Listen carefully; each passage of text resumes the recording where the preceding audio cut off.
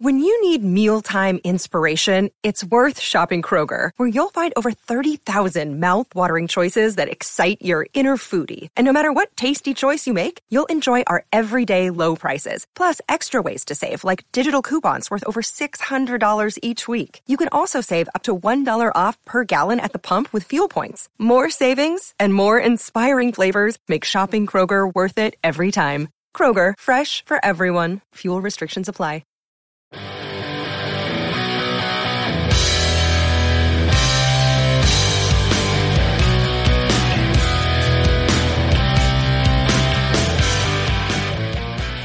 Pittsburgh Steelers fans, welcome to this week's episode of Steelers War Room.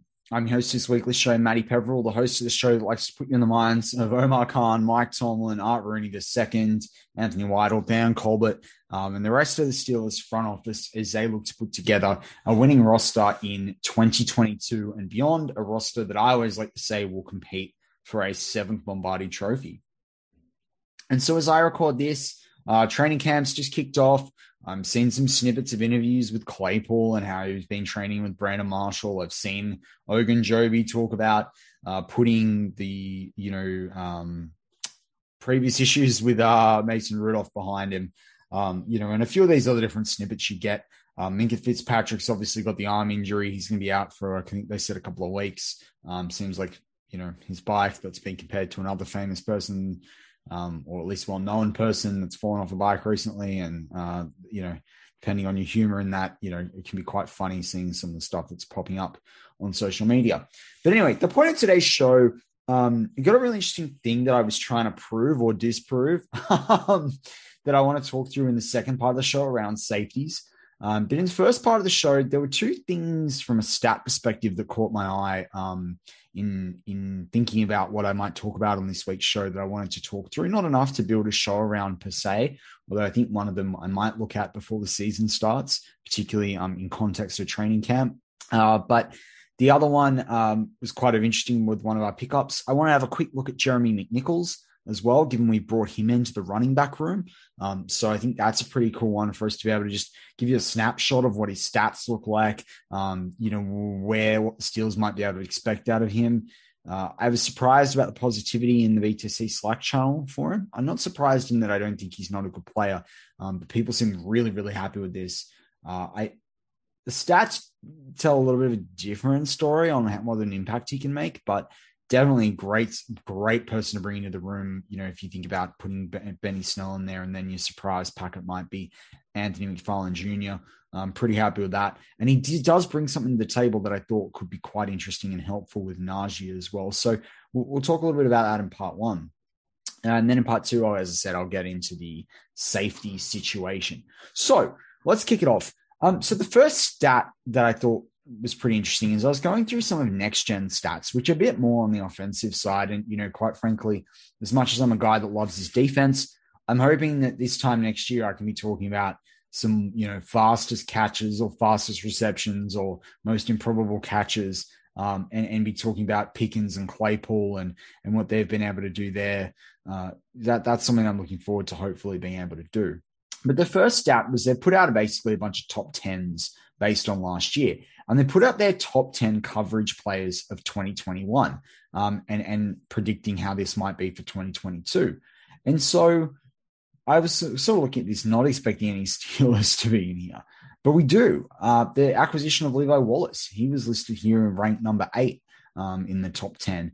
And they basically talked about his passer rating allowed, which was a 73.8 last season. Catch rate allowed was below expectation at minus 2.6% last year. So that means that he allowed 2.6% less catches than what they thought he would.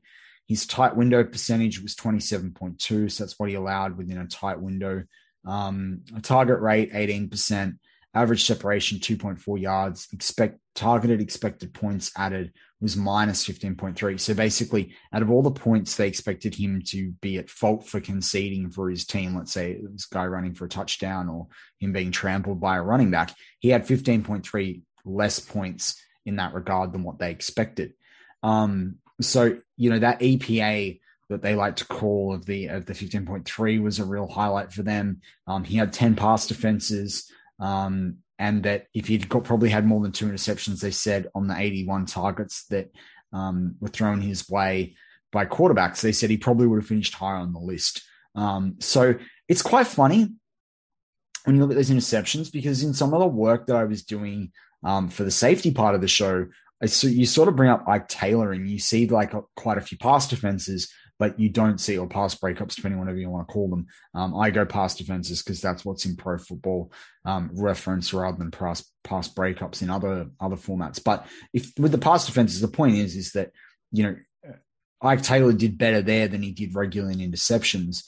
So perhaps Levi Wallace is going to be a bit more like that for the Steelers, not necessarily in exactly where he plays in the defense, but you're going to see a guy that might have an impact on the defense. He just might not get, more than 3 to 5 interceptions per season. It may only be a couple. I think the Steelers to do well need, a baseline of 4 from him, but we'll see.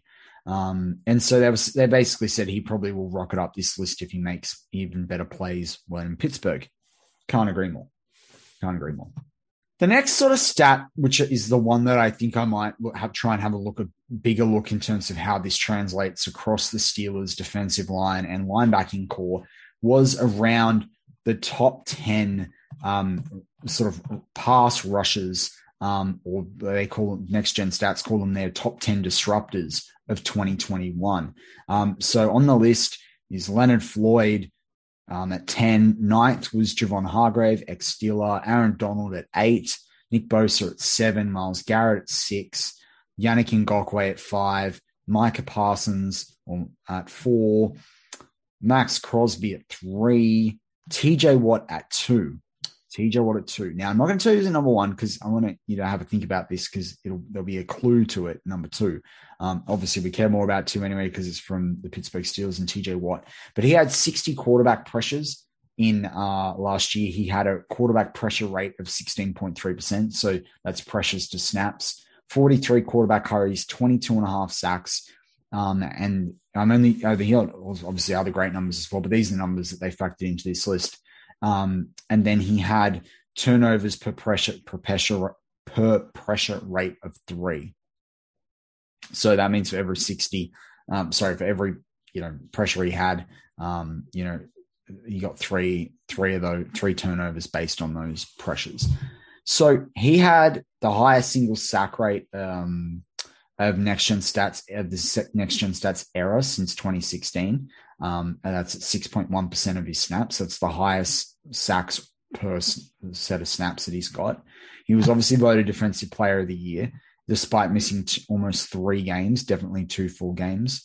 He owns the highest sack rate, 3.7% over the duration of the NGS era, minimum 1,500 pass rush attempts, so NGS being next-gen stats. So basically, TJ Watt since 2016 has the most amount of sacks per percentage of snaps played. He's more efficient at getting home than any rusher in the history of next-gen stats. However, he's only second on this list because the player from a divisional rival, we've already said Myles Garrett, remember in this list, I think he was 6th or 7th, this other player happened to post the 4th highest quarterback pressure rate in a single season in next-gen stats history and forced 5 turnovers via pressure in 2021. So that was kind of the only area was the turnovers and pressures that really Trey Hendrickson beat TJ Watt out on. So he had 79 quarterback pressures and he had turnovers for quarterback pressures of 5. But he only had 14 sacks, only had 45 hurries. It's only 2 more than TJ Watt. Quarterback pressure rate was higher as a percentage. So he had an awesome season. But you've also got to remember, how many times did we see TJ Watt held and what have you? But I think I love this number, the 3.7% sack rate across all the snaps he's played is incredible. That's the highest amount in, the 6 years. And we talk about Aaron Donald, and I know it's a different position. People talk about Myles Garrett, but like TJ Watt is an animal. Like if you, for whatever reason, were tempering your expectations or tempering what you thought of TJ Watt amongst a list of the top disruptors, he's up there. And really there's a good case if you bring in forced fumbles and tackles for a loss and quarterback knockdowns, there's a case for him to really be number 1 here. But this is the stats they did, and, he's pretty close to Trey Hendrickson. And the other thing, too, is you'd rather not have a one-hit wonder. And, yes, I know Trey Hendrickson has had some good years as well, and he will definitely put pressure on whoever the Steelers quarterback is this season. So the next part for part one that I wanted to look at, there was Jeremy McNichols, the running back, 5'9", 205 pounds, according to Pro Football Reference. They're out of, I think he got drafted by San Francisco 49ers. No, he got drafted by Tampa Bay, then went to play for San Francisco. So he got drafted in the 5th round, 162 overall in 2017. Then he played in San Francisco 2017, 2018 Indiana, 2019 Jacksonville, and then 2020 and 2021 Tennessee. The last 2 seasons at Tennessee have been his bigger, I would say, more important years. Particularly he played in 30 games, had 88 out of his 90 rushes, 364 yards, 360 of those career total, 364 have come in the last 2 years, 1 TD in 2020. That's his first career TD. He's had 15 first downs in his career. 14 of those have come in the last 2 years. His yards per attempt have been high the last 2 years. So in Indiana, they were 2.0. In Indianapolis, in Tennessee in 2020, they were 4.3. In 2021, they were 3.8. And his targets is interesting too. So he caught 12 receptions in 2020 from 17 balls and 28 receptions from 38 targets for 55 yards was the 12 from 17 in 2020 and for 240 yards last year. 8.6 was his yards per reception, 1 receiving TD, catch rate of 73.7% in 2021, 70.6% in 2020. So it's pretty interesting there. Like the reception part and the catch rate part was actually pretty surprising and pleasing for me. And this is where I think he could really actually offer the Steelers something if Najee Harris has to go off the field. And I think that that's an exciting thing. You've got to keep in mind, he only played 25% of the offensive snaps in 2020 and 28% in 2021. So he played almost he got close to a third for them. That's some good experience. Not a lot of, mileage on the odometer there for him. But I think it is interesting to bring a guy like this in with Snell. It means you've got 2 experience. So if Najee was down for a couple of games, you've got 2 guys you can rotate in and out as well. The feedback in the Slack channel is really that, he's a 3 down back. I think I like the receiving side of what he brings to the game as well. I think that's really, really helpful. In terms of last year, his best game was really, he had 24 yards against the LA Rams in week 9. He had 26 yards against the Steelers. So we'd be pretty familiar with his performance there. And I know I think he had a breakout run. I think that was he had a long run of the season there. I'll try and pull that up as we're talking, but 26 yards against the Steelers off 6 attempts, and he had 31 yards off 7 attempts the following week against San Francisco. Yards per attempt of 4.33. He had 3 receptions for 25 yards against the Steelers as well. So he had a 50-yard game. That's pretty cool from that perspective. 8.33 yards per reception. And in terms of his catch rate, he caught everything against Pittsburgh as well. So that's kind of the interesting one for him. I can't pull up that long run, unfortunately, to see when that was through the season. But, pretty interesting there. I mean, so Steelers fans, he's probably pretty happy. I remember him in that Tennessee game. I thought he showed some really cool flashes. I thought he was a great, depth piece for them behind Derrick Henry as well. So, he's definitely got something to offer the Steelers. As I say, he was drafted out of Boise State 2017 by Tampa Bay. He had a 4.49 for a 40. So that's pretty interesting from that perspective. 41 carries last year, average of 3.8, 156 yards. That's what they had him for in the regular season, according to PFF. But yeah, I'm excited. I'm just glad they brought something into the depth. And remember, I can say this, I can gloat. Steelers touchdown under. And on this show, I both predicted on both shows that they would have a running back that's a veteran running back. And I think, this will be his 5th or 6th season in the league. So that counts to me in that veteran stakes. But I said that they would have someone in the top 4 running backs on the depth chart that, one of them was not going to have been on the roster right now. So I got proven right. He's got to make the roster, but I think he will based on them bringing him in at this stage hopefully there's no injury concerns or anything like that. So with that, we're going to take a break on Steelers War Room. Join me for part 2, and we will get into the safeties and the title of today's show.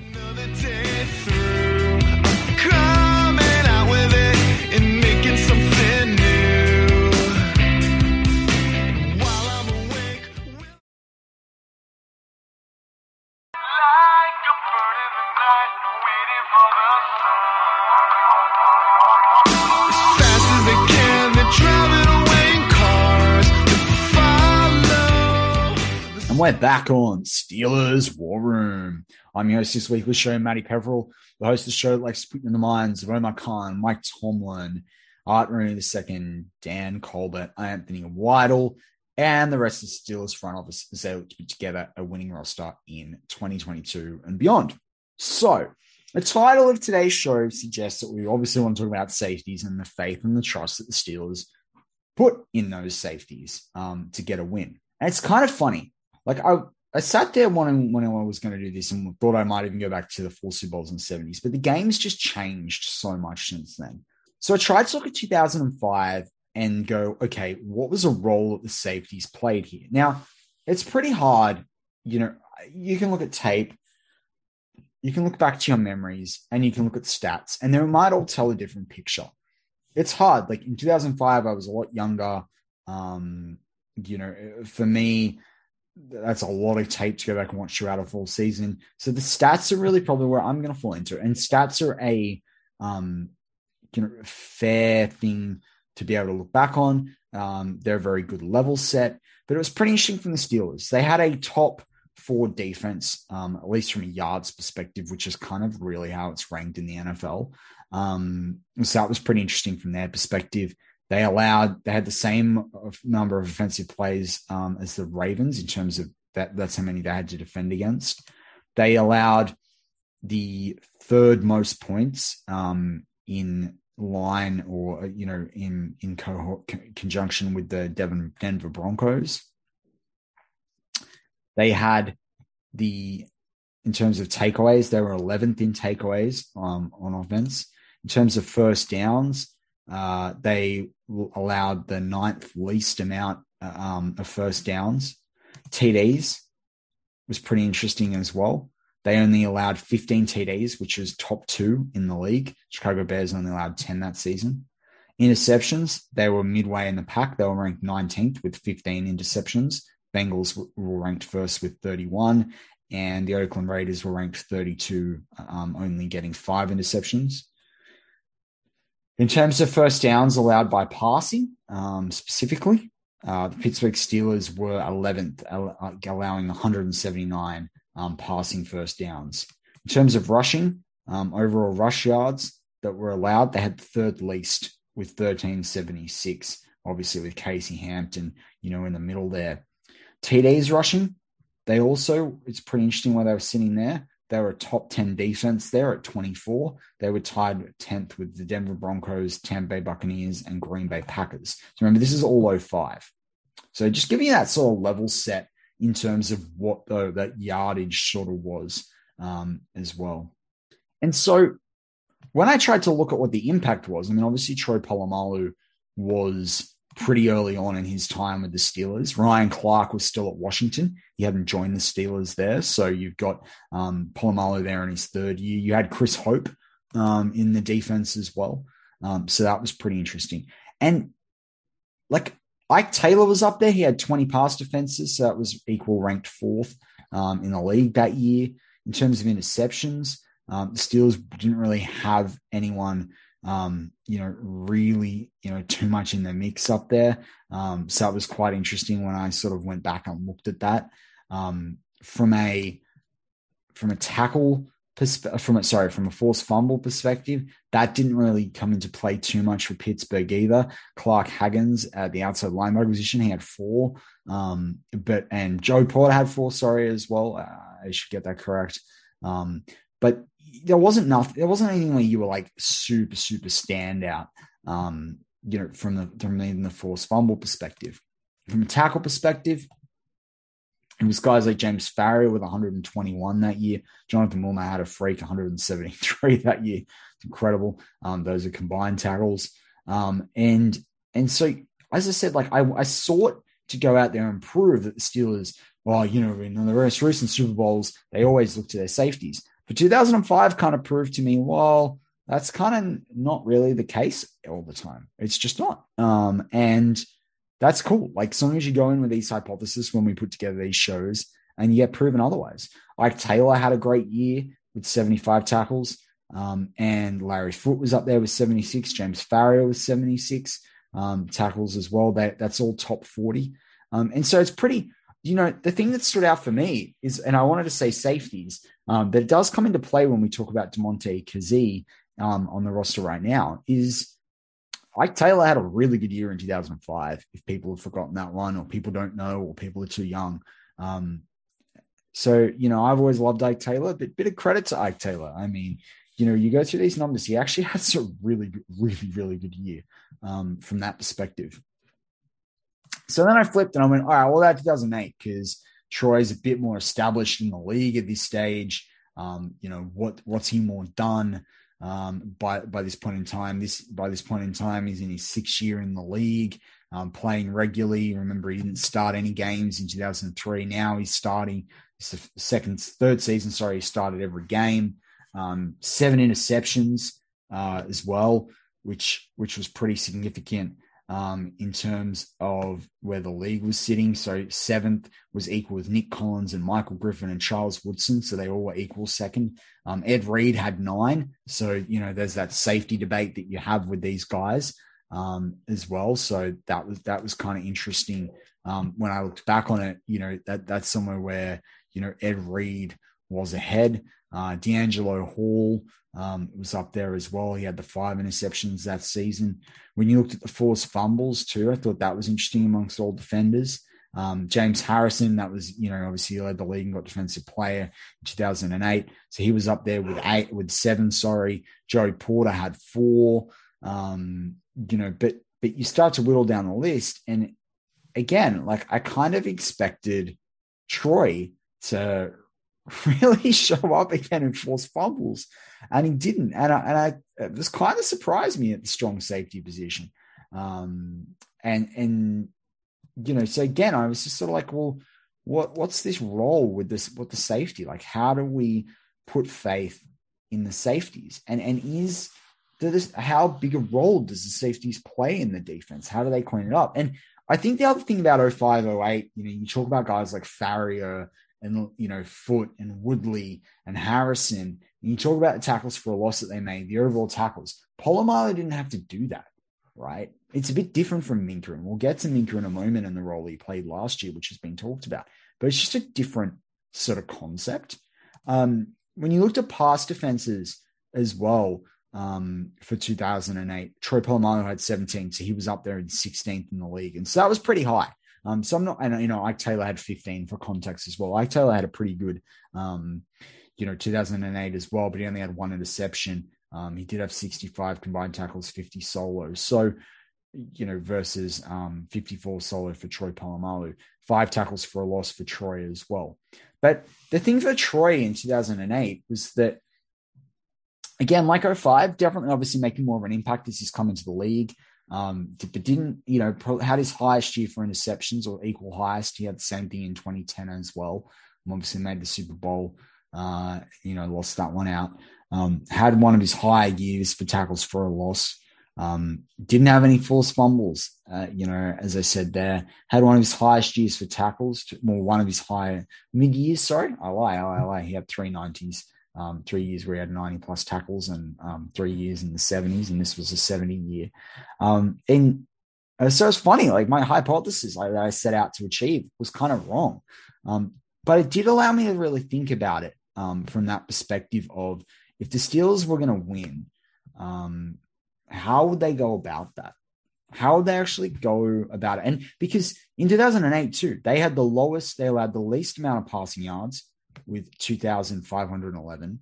They allowed the least amount of total yards. They were the best defense in the league, only allowing 3,795 yards. They allowed one of the second least amount of first downs on offense. They allowed the third least amount of second least, with Tennessee Titans amount of touchdowns from passing touchdowns with only 12. They allowed the second least amount of rushing yards with 1284. So that was better than what they did in 2005. They allowed the second least amount of rushing touchdowns, equal with the Philadelphia Eagles, with only allowing 7.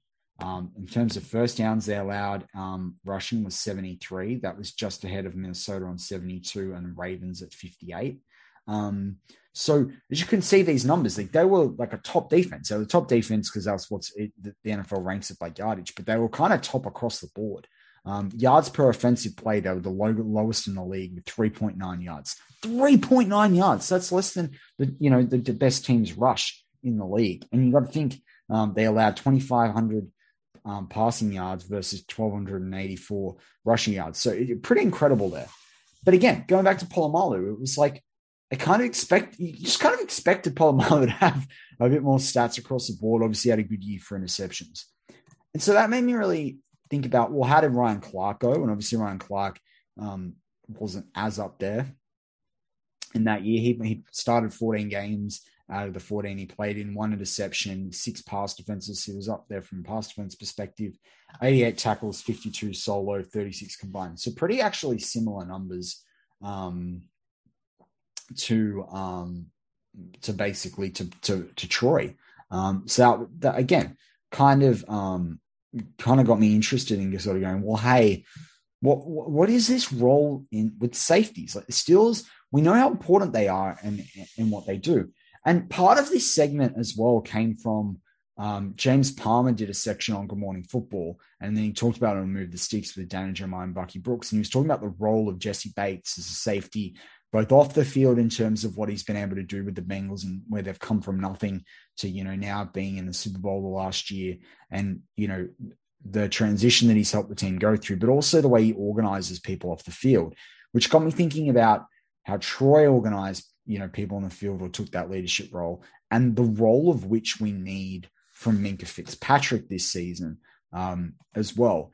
And so, as I said, with Troy, like he never had over 100 combined tackles in a season in terms of solo and assisted tackles. His highest was 97 in 2004, 92 in 2005. He had 91 in 2011. Forced fumbles. He never had more than 5 in a season. Pass defenses. He never had more than, he had 17 in 2008, which is pretty epic. But he only had 4 years where they were double digits. But the tackles bit got me. I was just really surprised. And even from a solo tackle perspective, he never had more than 74 in a season. And, more than half the seasons he played, it was actually below 50, those tackles. Had 7 tackles for a loss 3 years in a row at strong safety. He had 2 years with 6. He had 2 years with 5, 2 years with 4, and then you get into smaller numbers from there. He only had 12 quarterback hits across his career. And then you transition to that with what the Steelers asked from Minkah last year. Combined tackles last year, 124, 84 solo tackles, 40 assisted tackles. Incredible. He's had a lot less tackles for a loss, but Minkah's played deep, and it was hard to get someone to tackle for a loss when you had a defensive line and inside linebacking call that were going backwards. He had 80 combined tackles in 2018, 51 solo. He had 79 in 2020, 60 solo. 2019, as he was joining the Steelers, 69 combined tackles, 44 solo. Forced fumbles, he's had 4 in his career. Pass defenses, he's had 36. He had 11 in 2020, only 7 last year, but we weren't asking him to do that role. We weren't asking him to play as deep. And so it just got me thinking, how can the Steelers go about freeing up Minkah again so that Minkah can do Minkah things? Minkah can do things that we, not necessarily expect to Polamalu, but he can have the impact that sort of Polamalu had. This is the thing that I think is really key. And I'd love to be able to compare things like depth of target and all those sorts of things, but we don't have enough of those numbers for Troy. So that makes it really hard versus Minkah. But the Minka, what is interesting is like the depth of target didn't necessarily tell you that story in terms of how far he was playing off the ball, but he had to allow his most air yards in his career so far. He didn't allow the most yards after a catch. That was a real positive. The quarterback rating he allowed was 81.2. That was the second highest in his career so far, which was pretty interesting. I thought versus 2020, 65.7, 2019, 93.0. But actually in Pittsburgh, it was a 46.3. In Miami, it was 158.3 in 2019. So that's pretty interesting. Completion percentage allowed was a 50% in 2020, 62.5% in 2021. Incredible numbers here from Minka. 4 interceptions in 2020 and 2 in 2021. So I think it's pretty clear the Steelers have got to get back to allowing Minka to get interceptions. Let him do Minka things. Do not let Minka have to clean up the mess of Miles Jack, Devin Bush, and the inside linebacking core. I think, we've talked a lot about Terrell Edmonds this season. I think if he can pair and be that Ryan Clark, that poor man's Ryan Clark to Minka Fitzpatrick, and it kind of is poor with the contract that we've ended up getting for a steal for the Steelers. That's pretty positive. I don't want to spend too much time talking about Terrell Edmonds. But I do think DeMonte Kazee offers something for the Steelers because, he's been targeted, in the 4 seasons he's been in the league, he's been targeted 25 times, more than 25 times in 3 years, 3 out of those 4 years. He's only in the highest number of percentage of completions he's allowed against those targets of 25 or more was 65% in 2019. He only allowed 52% last year. He's never allowed more than 325 yards in a season, 205 last year, 323 in 2019 when he faced 43 targets for 28 completions. He has allowed, though, it does happen if you're playing deep. He's allowed 9 touchdowns in the 4 seasons that he's played. So it's an average of 2 a year. And that's despite, I actually no, they don't. I've got his counts for the percentage snaps. I was going to sort of contextualize that with the snaps. Depth of target's really interesting as well for him. Average depth of target was 11.8 in 2020, 8.2 in 2019, 16.3 in 2020, and 14.2 last year. Quarterback rating allowed 82 in his rookie year, 66.3 in 2019. I won't count last year because it was only 4 targets he faced in 4 games, but last year was an 85.8, so pretty good. So I think when you look at Kazee, and missed tackles about 10%, career 10%, which is not too bad. That's pretty on line with a free safety. So I think when you look at a guy like Kazee, I think he's going to offer things at the cornerback position. I think he's going to be able to support Minka and Terrell and offer those. I agree with my colleagues at BTSC who have talked about, 3 safety sets.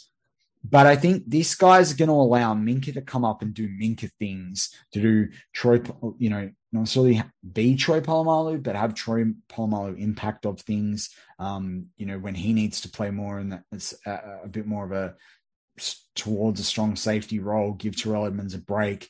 Kazee can worry about the deep stuff, bit of experience there with Norwood. Even if he's only on the practice squad, I think you'll see a few games from Kazee. But I really like the signing because whatever the Steelers can do, as I've sort of probably harped on about a bit by this stage in the podcast, and the Steelers can do to get Minka back to being able to make those big splash plays, those turning points in games like that interception out against the Colts, are things that will help the Steelers win. And they're things that we are used to as Steelers fans.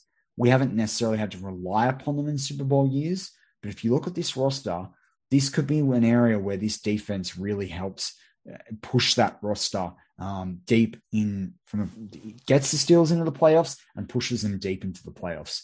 But with that, that's this week's Steelers War Room. Excited to join you next week. Got some really exciting topics to cover off. As always, go Steelers.